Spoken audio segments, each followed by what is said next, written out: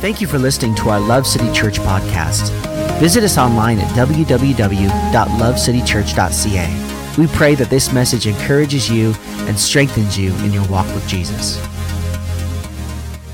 So today we're getting into our kind of the meat of our series here. Normally I don't sit in a stool. I think I have like a ADHD or something, because I see things and they distract me and I have to keep moving. When I first started preaching, I would do this. Remember, you guys would always do it to be like this the whole time.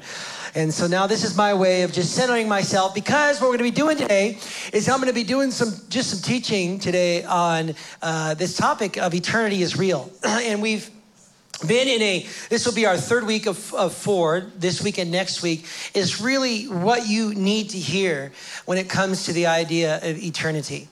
And I really felt like it was important to do this series because, there's a lot of churches today and a lot of pastors today who are teaching that heaven and hell, or the afterlife, specifically the idea of hell, that hell is not real. It doesn't exist. That we will all go to heaven. And I want you to know today, we will talk about hell for a little bit, but hang on, I put it in the middle of the message, so we will end on heaven, praise God. Amen. But I'm not going to lie to you, there'll be a few moments today where either you are here today and you're a follower of Christ, or maybe you're not today. Maybe you're watching online, or you're in the room and you're far from the Lord, and I'm going to share some things with you today that I haven't made up. It's all from Scripture. It's taught right in the Word of God. And what we're going to do today is lay a foundation for what happens when I die. What is heaven like? What is hell like? What is it like after I die? And we're going to talk about that today. Next week, we're going to look at the new heaven and the new earth. You do not want to miss next week. I believe next week's going to stir your faith. The purpose of this series is not just to talk about a heavy topic. Trust me, I don't want to talk about hell, okay? I just want you to know that. I don't find joy in teaching on the afterlife. But I felt the Lord say I was going to change the series, and I felt like God really encouraged me and prompt me strongly to do this series despite the May-long weekend and the renovations going on. I felt like because the purpose is to snap us back to center as followers of Jesus. To remind us that the life that we're living and the life that we have right now on this planet, it's beautiful, it's wonderful. I love my wife, I love my kids, I love my home. I love to fish, praise God. Can I hear somebody? By the end of this year, you guys are going to be excited with me for that, okay? I want you to be a little excited for me. It's my only joy in life other than my wife and sometimes my daughter. Oh, I love you, buddy. Little side note. I tend to walk in a room, and I just have a bit of a nature that, it's how God wired me. I will walk in a room, but I'll find 10 things in that room immediately that need to be changed or adjusted. It's just how I wear. That's why I'm having a little bit of a problem with all the drywall and stuff. A little kid came into the first service. He's like, "Hey, did you know there's no paint on the wall?" I was like, "Yeah, kid, shut up." Of course there's no paint on the wall. I didn't say that. Don't worry. I didn't tell him to shut up. But we walked into Fat Burger. My son and I went to Fat Burger. That's where this came from. And we were sitting there, and I noticed that when I walked into the patio, they had a garbage can on the other side. It was kind of like an ugly background. And I first thought, man, they should put a screen up here to protect the view from that garbage can. And I sit down, didn't say a word. Ezra says, "Hey, Dad, guess what I'm thinking right now?" I'm like, "What's that?" He's like, "They should put up a screen." I thought, oh my gosh, my son is cursed with my terrible, terrible gift to see everything wrong in a room. I don't know what that had to do with eternity, but... So what we're going to do is we're going to look today at what happens when we die, and we're going to talk a little bit about hell. We're going to talk about heaven, and I want to encourage you to come back next week. And the reason is because today and next week is the foundation of our faith. Yeah. Did you know that when Jesus died on a cross and rose on the third day, do you know that the whole idea of our Christian faith isn't just so our sins will be forgiven? The whole purpose of this isn't just so that we'll have our sins forgiven. The whole purpose of all this is that we'll spend an eternity with him when we die. So there's this narrative, this idea that Christianity and that following Christ is just for this life. But you need to understand, and this is a huge spiritual truth that you must grasp. And in fact, will take you to the next level in your walk with God. If you are stagnant and stale in your walk with God, most likely your attention is too much on this present earth. The reason you've gone dry, the reason you've lost your faith, the reason you're not excited about the things of God, the reason why you're feeling disconnected is because your attention is too much on the things of this planet. Our attention should be on the realities of heaven. And so I felt like I needed to bring us back to center. I need to bring our church back to the reality of why we exist as a church. We're not here in this church just to have a cute little church with comfy little seats for our butt, even though I like it. You guys like it? Andrew really likes it. He's talking about the seat thing a little bit. Do you have a butt problem or something? Like, no one's ever complained about the seats. You have. Yeah, you should get that checked. We're not here just to have cute church. We're here because eternity is real. We're here because there is an afterlife. We're here because people matter most and eternity is real. Life is short. I did that backwards, but it still works.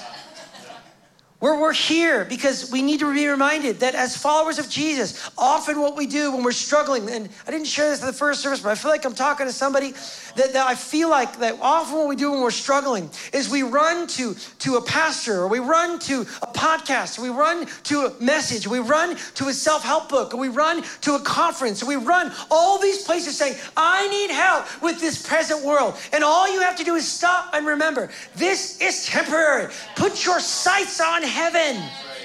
Look what the scripture tells us to do that, to put our eyes on the realities of heaven, not on this earth. And so I wanted to bring you back to center. And if you're visiting with us today and you say, man, this guy's intense. Yes, I am. Yes, you are. And I apologize. I try not to be, but it's just the American in me. Lulu agrees. What happens when I die? I am instantly in eternity. The moment you die, the moment you pass from this earth, I talk like I've been there before. The moment you pass from this earth and you breathe your last breath, you are instantly present with God. Paul says to be absent from the body is to be present with the Lord. The moment you die, you are now aware of the real life, the real world, the realness to the afterlife, the realness to heaven and hell. You are now made perfectly aware. You see completely and now recognize when you look at the earth, you say, oh, that's why. Oh, this makes sense. Oh, that's why this. Oh, it all begins to make sense because now you have an eternal perspective, not an earthly perspective. Look what Paul says, as we talked about last week, we see things imperfectly like a puzzling reflection in a mirror, but then, say then, we will see everything with perfect clarity. And all that I know now is partial and incomplete, but then I will know everything completely, just as God now knows me completely, that we live in this hazy, foggy world where yes, we have moments of satisfaction, and yes, we have moments of fulfillment, and yes, we have moments of excitement, and yes, we have moments that are joyful and awesome, but as you know, tomorrow comes. And those moments come where you feel disconnected and you feel lonely and you feel broken. And like we talked about last week, it's just the fogginess. It's the puzzling reflection of the world that we live in. But the moment that we pass from this life, everything comes into perfect clarity. Everything you've been questioning, all the things you've been wondering, now I understand why this and this, all that makes sense. It makes sense to me now. And as we understand that the moment you pass from this life, you are present with the Lord. There's a story when Jesus is on the cross and he's hanging there next to two criminals. And the story's in Luke chapter 23. And it says one of the criminals hanging beside him scoffed, so you're the Messiah, are you? Well, prove it by saving yourself and us too while you're at it. He continued up, but the other criminal protested, don't you fear God even when you've been sentenced to die? We deserve to die for our crimes, but this man hasn't done anything wrong. And then he said, Jesus, remember me when you come into your kingdom. Now, we don't know why this guy was on the cross being crucified. All we know is that he was a criminal. He had lived a criminal's life, and he was now having a criminal's death. But at this moment, he said, I know I've made mistakes in my life. I know I've fallen short. I know I'm literally up to the last few moments of my life. But Jesus, when you get to your kingdom, will you remember me? And Jesus' response was, I assure you today, say today, you will be with me in paradise. Today. Not tomorrow, the moment you pass from this world, the moment you pass from this life, you are present with God. And he says, today you will be with me in paradise. We had 2 criminals, and each criminal, one would spend an eternity in paradise and one would spend eternity in another destination. When you and I die, we are instantly in the presence of God. And the Bible teaches us that there is something called, I tried to find a synonym for this word, just to soften the blow, but it is what it is. We face something called the judgment of faith. In Hebrews chapter 9, it tells us that each person is destined to die once, and after that comes judgment. This judgment of faith is based upon your confession of faith in Jesus Christ our Lord. The outcome of this judgment is determined whether you will go to the present heaven or the present hell. This confession of faith in Jesus Christ is access by way to the Father through Jesus Christ by confessing that Jesus Christ is Lord and that you believe he's God and he's the Lord and the Savior of your life. The Bible teaches us that you will spend an eternity in heaven. This decision is not based on what you do on this planet, but purely your faith in Jesus Christ. You could, your entire life, the works that you've done, the things that you've done, whether good or bad, do not determine whether or not you will spend an eternity in this present heaven. Simply, it is by your faith in Jesus Christ. The works that you do and the good things that you do on this planet are not to get to heaven. They are evidence of your faith in Christ. And we see in Titus chapter 3, it says this. If it wasn't so long ago that we ourselves were stupid, you like that? And stubborn, dupes of sin, ordered every which way by our glands, going around with a chip on our shoulder, hated and hating back. But when God, our kind and loving Savior God, stepped in, he saved us from all of that. It was all his doing. We had nothing to do with it. He gave us a good bath, praise God. Amen? Some of you should get another one. And we came out of it new people, Ezra, washed inside and out by the Holy Spirit. Our Savior Jesus poured out new life so generously. God's gift has restored our relationship with him and given us back our lives. And there's more life to come, an eternity of life. You can count on this. They like that. He says you've been washed, you've been restored, not based upon the things you've done on this planet. Now, next week, we'll talk about how you live your life does matter in eternity. In fact, we'll talk about this next week. Did you know that the things that you do on this life do have implications for the new heaven and the new earth? That there's 2 judgments, a judgment of faith and a judgment of works. Did you know that? You don't get into heaven because of your works. You access heaven by faith. But there is a life you will live in the new heaven and the new earth determined by how you choose to live your life on this planet. We'll talk about that next week. You might want to come back and hear it. Every person, both those who believe and those who don't, will be judged immediately when they die concerning their faith in Jesus, that he is God, that he is the way, that he is the truth, and he is the life. And based upon that determination, there will be 2 destinations. I don't like talking about this just as much as you don't like hearing it. There are 2 destinations. There is a heaven and there is a hell. And the afterlife, the Bible actually clearly indicates that the afterlife is a literal place that we go, a literal place that we experience, a literal place that we will encounter. Look what Randy Alcorn said in his book on In Heaven. In the intermediate heaven and hell, we will await the time until Jesus returns to restore the new heavens and the new earth. Until that day comes, Scripture teaches that those who die will go to a real place, either the present heaven or the present hell, as conscious human beings with memory of their lives and relationships on earth. Those in hell will live in misery, hopelessness, and apparent isolation, while those in heaven will live in comfort, joy, and a rich relationship with God and with others. Okay, so let's take a few moments. Hang out with me. Don't walk out like some did in the first service. Tyler and James stood up and walked out when I started talking about hell. It's going to be okay. Pastor James, sit back down, okay? Take a few moments. We're talking about hell, so hang on. Get a little easy online. Don't log off and find another Joel Osteen message. Just kidding. Haha. Stay with me, okay? Those of you who like Joel Osteen, it's okay. I'm just kidding. Jesus, over 3.5 years, Jesus taught 26 times on hell. He taught first and foremost on the kingdom of God. The second most thing he taught about was money. The things we don't like talking about in church, money and hell. The third thing he taught about was hell. 26 times in 3.5 years. He taught on hell. He's an expert.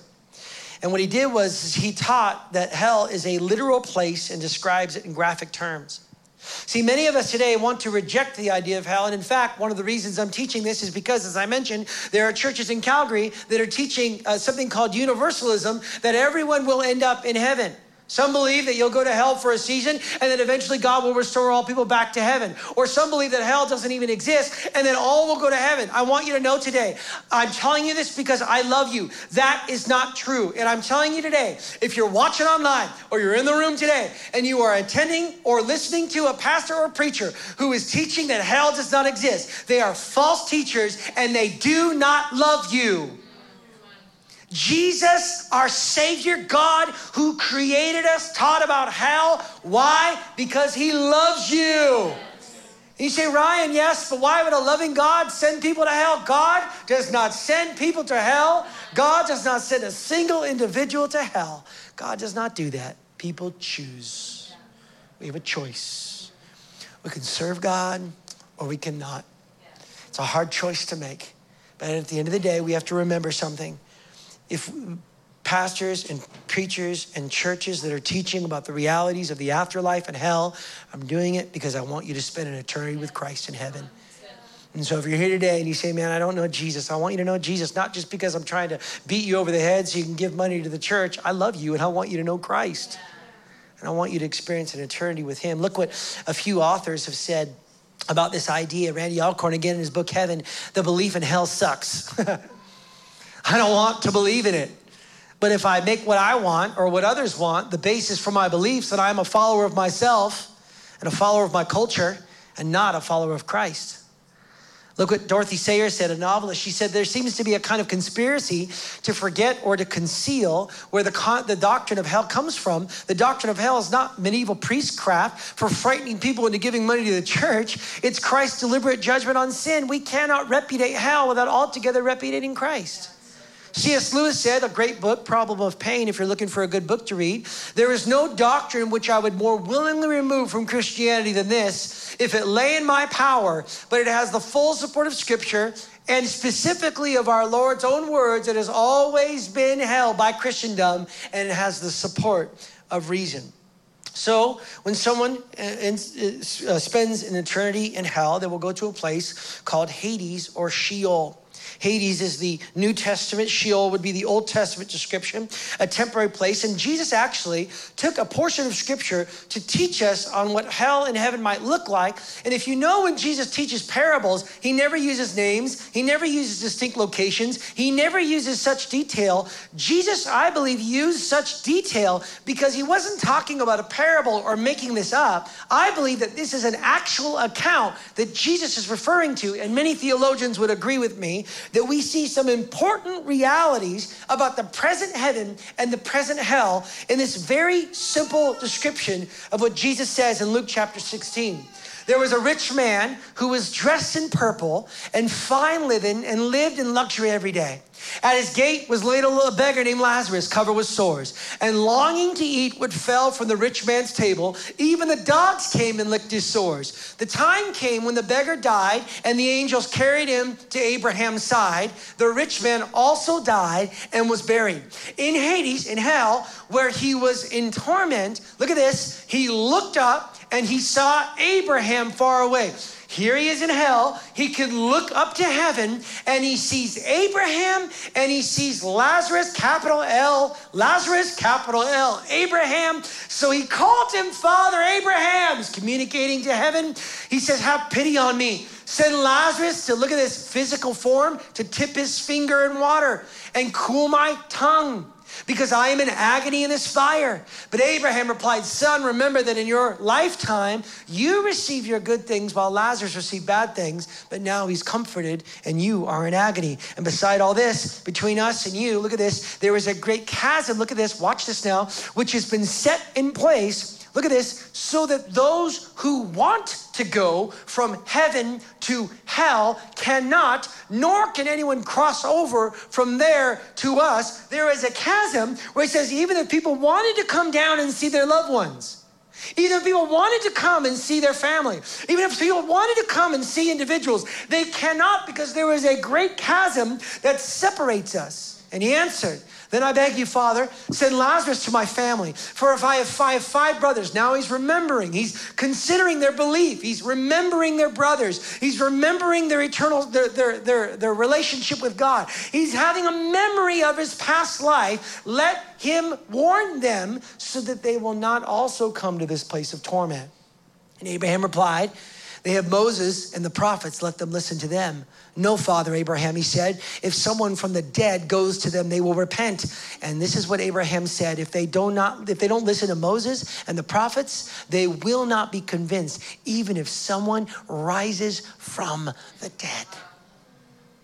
So here we see very clearly in the scripture, Lazarus was with people. He was in community with Abraham while the rich man was alone. The rich man was able to reason. He communicated with Abraham and Lazarus. You see that they maintained their distinctive individuality. Lazarus and Abraham and this rich man, there was a continuity between their earthly lives and their eternal lives. The rich man remembered and possibly saw that his brothers were lost, and he was concerned with their well-being. And the rich Lazarus, the rich man and Lazarus were said to have physical form with tongues and a tip of finger. And we see in verse 23, it says that he was in torment. This word torment is an interesting word. The word actually refers to the idea of physical torment.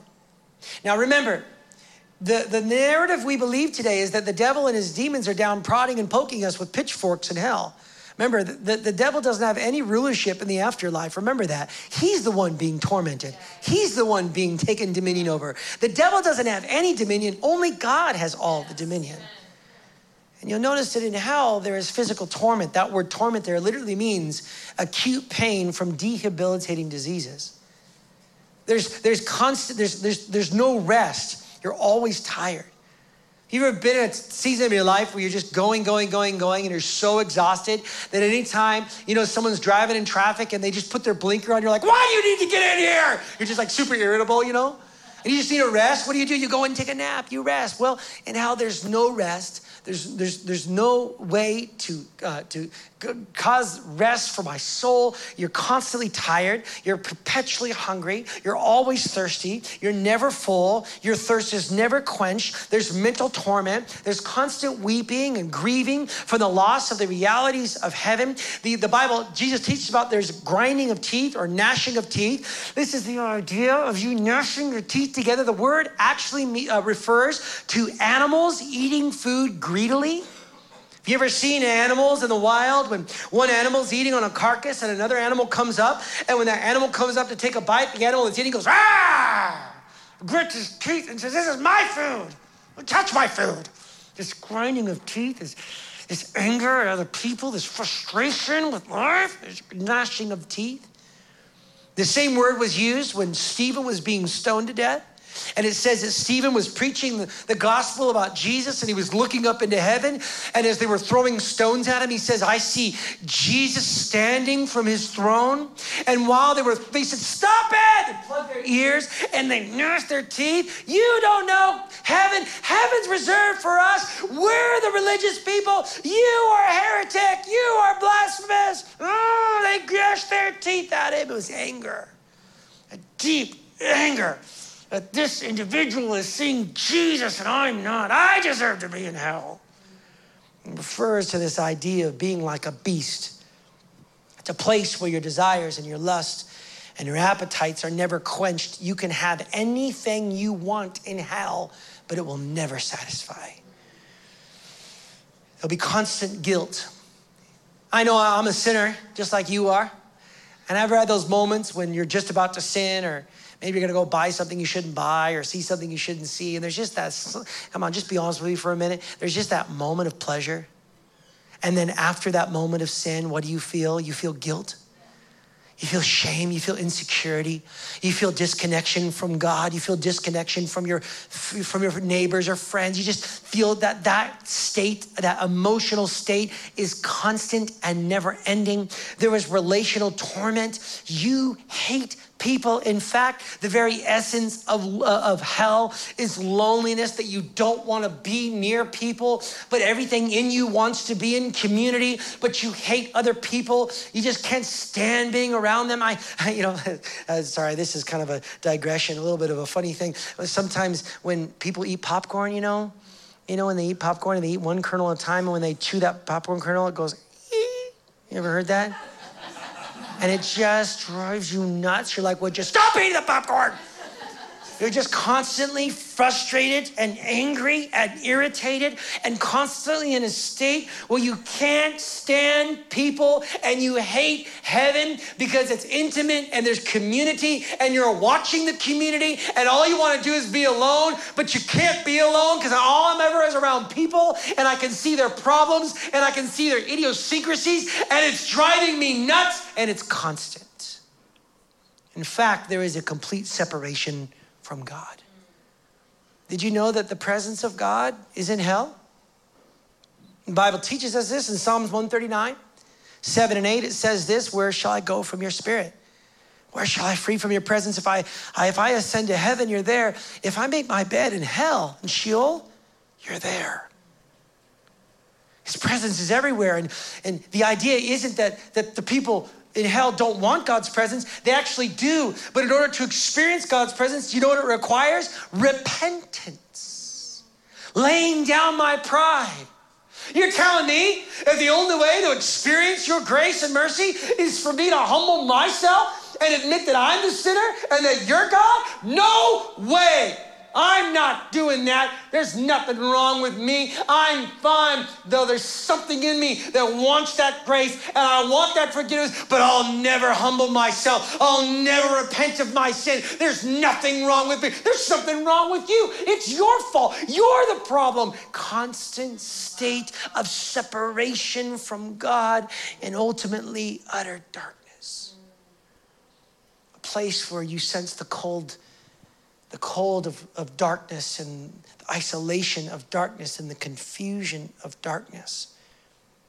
Hell will be agonizingly dull and small and insignificant and without company, without purpose, without accomplishment, utter inactivity, utter insignificance, continuously thirsty, continuously hungry, ultimate loneliness and loss of identity where you don't know who you are. Look what Randy Alcorn says about this. Heaven is not our default destination. No one goes there automatically unless our sin problem is resolved. The only place we will go is our true default destination, hell. See, Ryan, that's not nice. I'm sorry, but this is what the gospel of Jesus Christ teaches us. Hell will be inhabited by people who haven't received God's gift of redemption in Christ. Jesus teaches that in hell, the wicked will suffer terribly and are fully conscious, retain their desires and memories and reasoning, long for relief, cannot be comforted, cannot leave their torment, and are left to bereft of hope. See, this is why we exist as a church, to help people know that this is a literal, real place that you will spend if you do not have a personal relationship with the one and only living God. Let's talk about heaven. Amen? Amen? Whew. Take that sweat off. Here we go. Let's talk a little bit about what people are like in heaven. And we talked a little bit about it already, but we see that there's identity in heaven. There's distinction in heaven. I'm not going to dissect this scripture. The purpose of sharing this verse isn't to prove a biblical point on the context of the verse. It's more to observe the details of the text. And as we see, John is having a vision throughout the book of Revelation. He's experiencing visions of heaven. And we see this vision of heaven in Revelation chapter 6, verse 9 to 10. When the Lamb broke the fifth seal, I saw under the altar souls of all who have been martyred for the word of God and for being faithful in their testimony. They shouted to the Lord and said, "O sovereign Lord, holy and true, how long?" So here we are in heaven, and there's the idea of time. There's the idea of we don't know what's totally going to play out. How long before you judge the people who belong to this world and avenge our blood for what they have done to us? Then they were each given a white robe and told to rest a little longer until the number of the fellow servants, this will give you indication of when the return of Christ would be triggered, their brothers should be complete who were killed as they themselves have been. So scripture is saying that there are a bunch of Christians that need to be murdered for their faith before Christ can return. North Americans love to hear that. We see here some details, really interesting details. We see there's distinct individuals. We see that they were given white robes to wear. You see that they were aware of what was happening on earth. They were called martyrs. They were seen for the type of life that they had lived on the planet. And each of them was given this white robe, and they had distinctive differences. And we see that they have a personal relationship with the intimate God. They're literally in the very throne room of God, having a conversation, so much so that they're challenging God. God, what's going on? Father, help me understand. Why have you not redeemed the world yet? Why have you not brought vengeance to the death that I experienced and the people that are being murdered? I don't understand exactly what's going on. They are having a chat with God, talking with God, an audience with God. People in heaven were free to ask questions, and they articulated their concerns, and they inquired about things that they didn't know yet. And God answered them, and God talked to them, and God communicated with them. And they were fully aware of the attributes of God, that he's sovereign and that he's holy and that he's true. And they were absolutely in the very presence of God. And they were emotional and rational and communicative and passionate beings. They were fully consciously aware of one another. And Abraham and Lazarus were aware of one another. And they were aware of the rich man in hell. They were aware of other martyrs in that place. And they were revered for what they did on earth, and saw that these individuals, he saw these guys were martyrs. They were people who died for their faith. They kept their testimony all the way to the very end. They remembered their time on earth. And they remembered what was happening on the earth, fully aware of what is going on. Then they were interceding, and they were praying on behalf of the issues that they saw.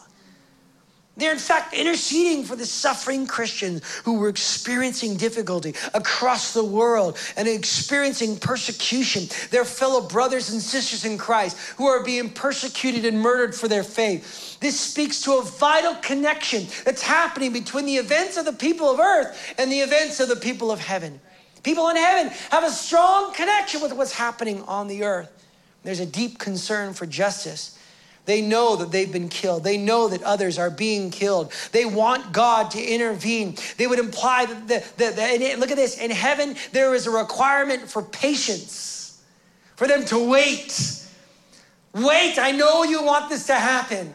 I know you want to see what's going to happen in this moment. Let me encourage you with this for a minute. Well, you need to understand something.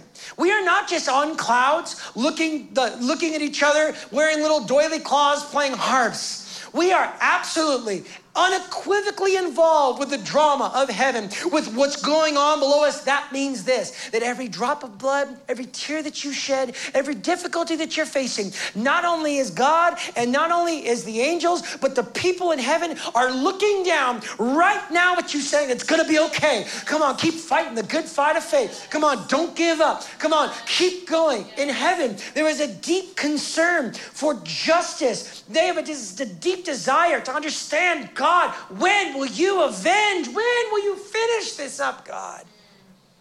There's this idea in heaven that we won't know all things, but we will learn and we will grow and understand more things. In fact, we see here again in this book, Heaven, the unfolding drama of redemption awaiting Christ's return is currently happening on earth. Earth is center court. Center stage, awaiting the consummation of Christ's return and the establishment of his kingdom. This seems a compelling reason to believe that the current inhabitants of heaven will be able to observe what's happening on the earth. If the sovereign God's attention is on the earth, why wouldn't the attention of his heavenly subject be focused here as well? Therefore, can we be sad or grieve in heaven? Happiness in heaven is not based on ignorance, but on perspective. Those who live in the presence of Christ find great joy in worshiping God and living as righteous beings in rich fellowship in a sinless environment. So while all of heaven is looking down on the great drama of the fight between good and evil, the encouragement of Scripture is for you and I to not place our eyes on heaven, but to place our on earth, but to place our eyes on heaven. So while all of heaven is looking at earth, followers of Jesus are to look at heaven. Look what it says in Hebrews chapter 12, verse 1. Therefore, since we are surrounded by such a huge crowd of witnesses to this life of faith, let us strip off every weight that slows us down, especially the sin. What's going to slow me down? Sin. Sin that easily trips you up.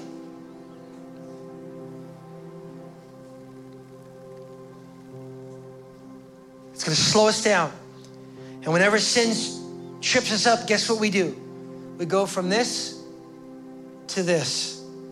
We start looking at our present world and our present life and our present situation and our present home and our present bills and our present hardships and our present difficulty and our present guilt and our present life and our present family and our present drama. And God says, get your eyes off the drama of this planet. Get your eyes back on the realities of heaven. And remember that as a sinner, he set you free. He forgave you. He's redeemed you.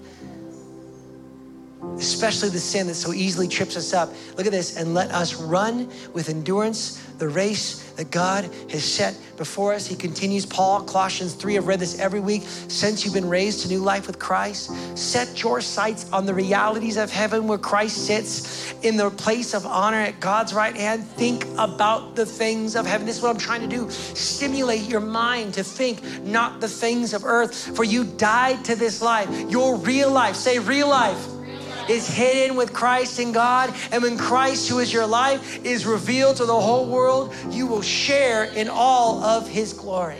Now, as we end our time today, I want to leave you, I want to try to stir your senses a little bit. I want to stir your creativity a little bit to help you understand what heaven might be like. We actually see a scripture in Hebrews chapter 9, 11, and 24.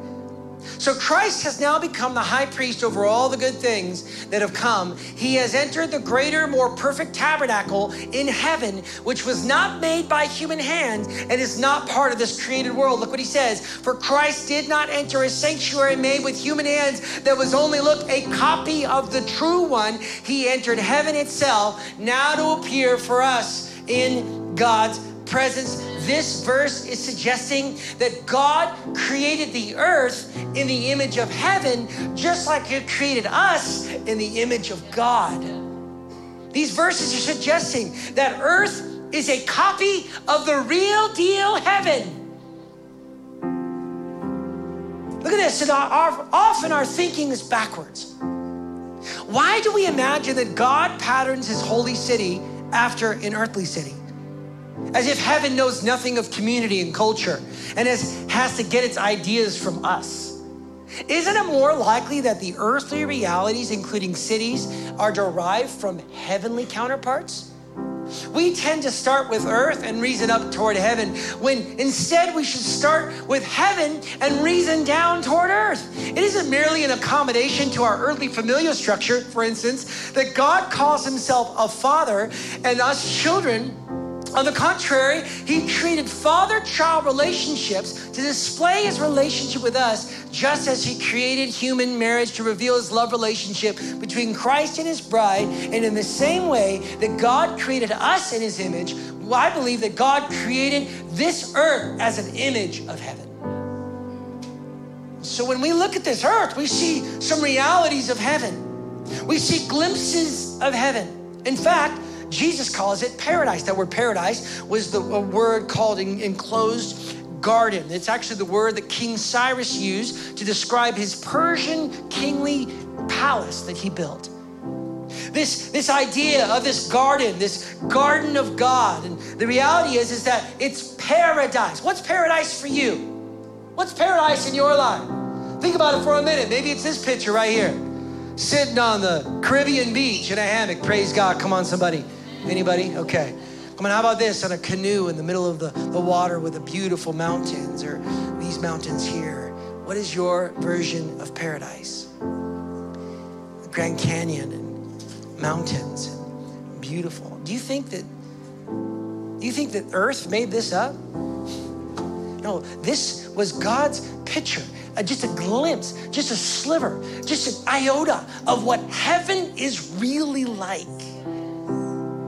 That when we see the things of this earth and the paradises of this earth and the beautiful realities of this planet, you and I realize that this is beautiful. It's like paradise, but it's only a fraction of what God has in store for you and for me as we confess our faith in Jesus Christ. Just a fragment, just a picture, just a sliver. In a book that Randy Alcorn wrote called Safely Home, we see this beautiful story of how this young man ended up going to heaven. And at the very end of it, he began to describe what heaven looked like. And we see these pictures of the garden gate. Actually, you want to know, ChatGPT created these. These pictures of the Garden of Eden. That's AI bot, knows about the Garden of Eden. And this is what he said as he finally went to heaven. Compared to what he now beheld, the world he'd come from, earth, was a land of shadows, colorless and two-dimensional. This place was fresh, heaven, and captivating, resonating with color and beauty. He could not only see it and hear it, but feel and smell and taste it. Every hillside, every mountain, every waterfall, every frolicking animal in the fields seemed to beckon him to come and join them, to come from the outside and plunge into the inside. This whole world had the feel of cool water on a blistering August afternoon. The light beckoned him to dive in with abandon, to come join the great adventure. I know what this is, he says. This is the substance that casts all those shadows in the other world, earth. The circles there are copies of the spheres there. The squares there are copies of cubes here. The triangles there are copies of pyramids here. Earth was a flat land, gray, colorless. This is, well, the inside is bigger than the outside, isn't it? How many dimensions are there? Well, far more than you have seen yet, the king said, laughing. And this is the place that defines and gives meaning to all places. I've never imagined that it would be like this.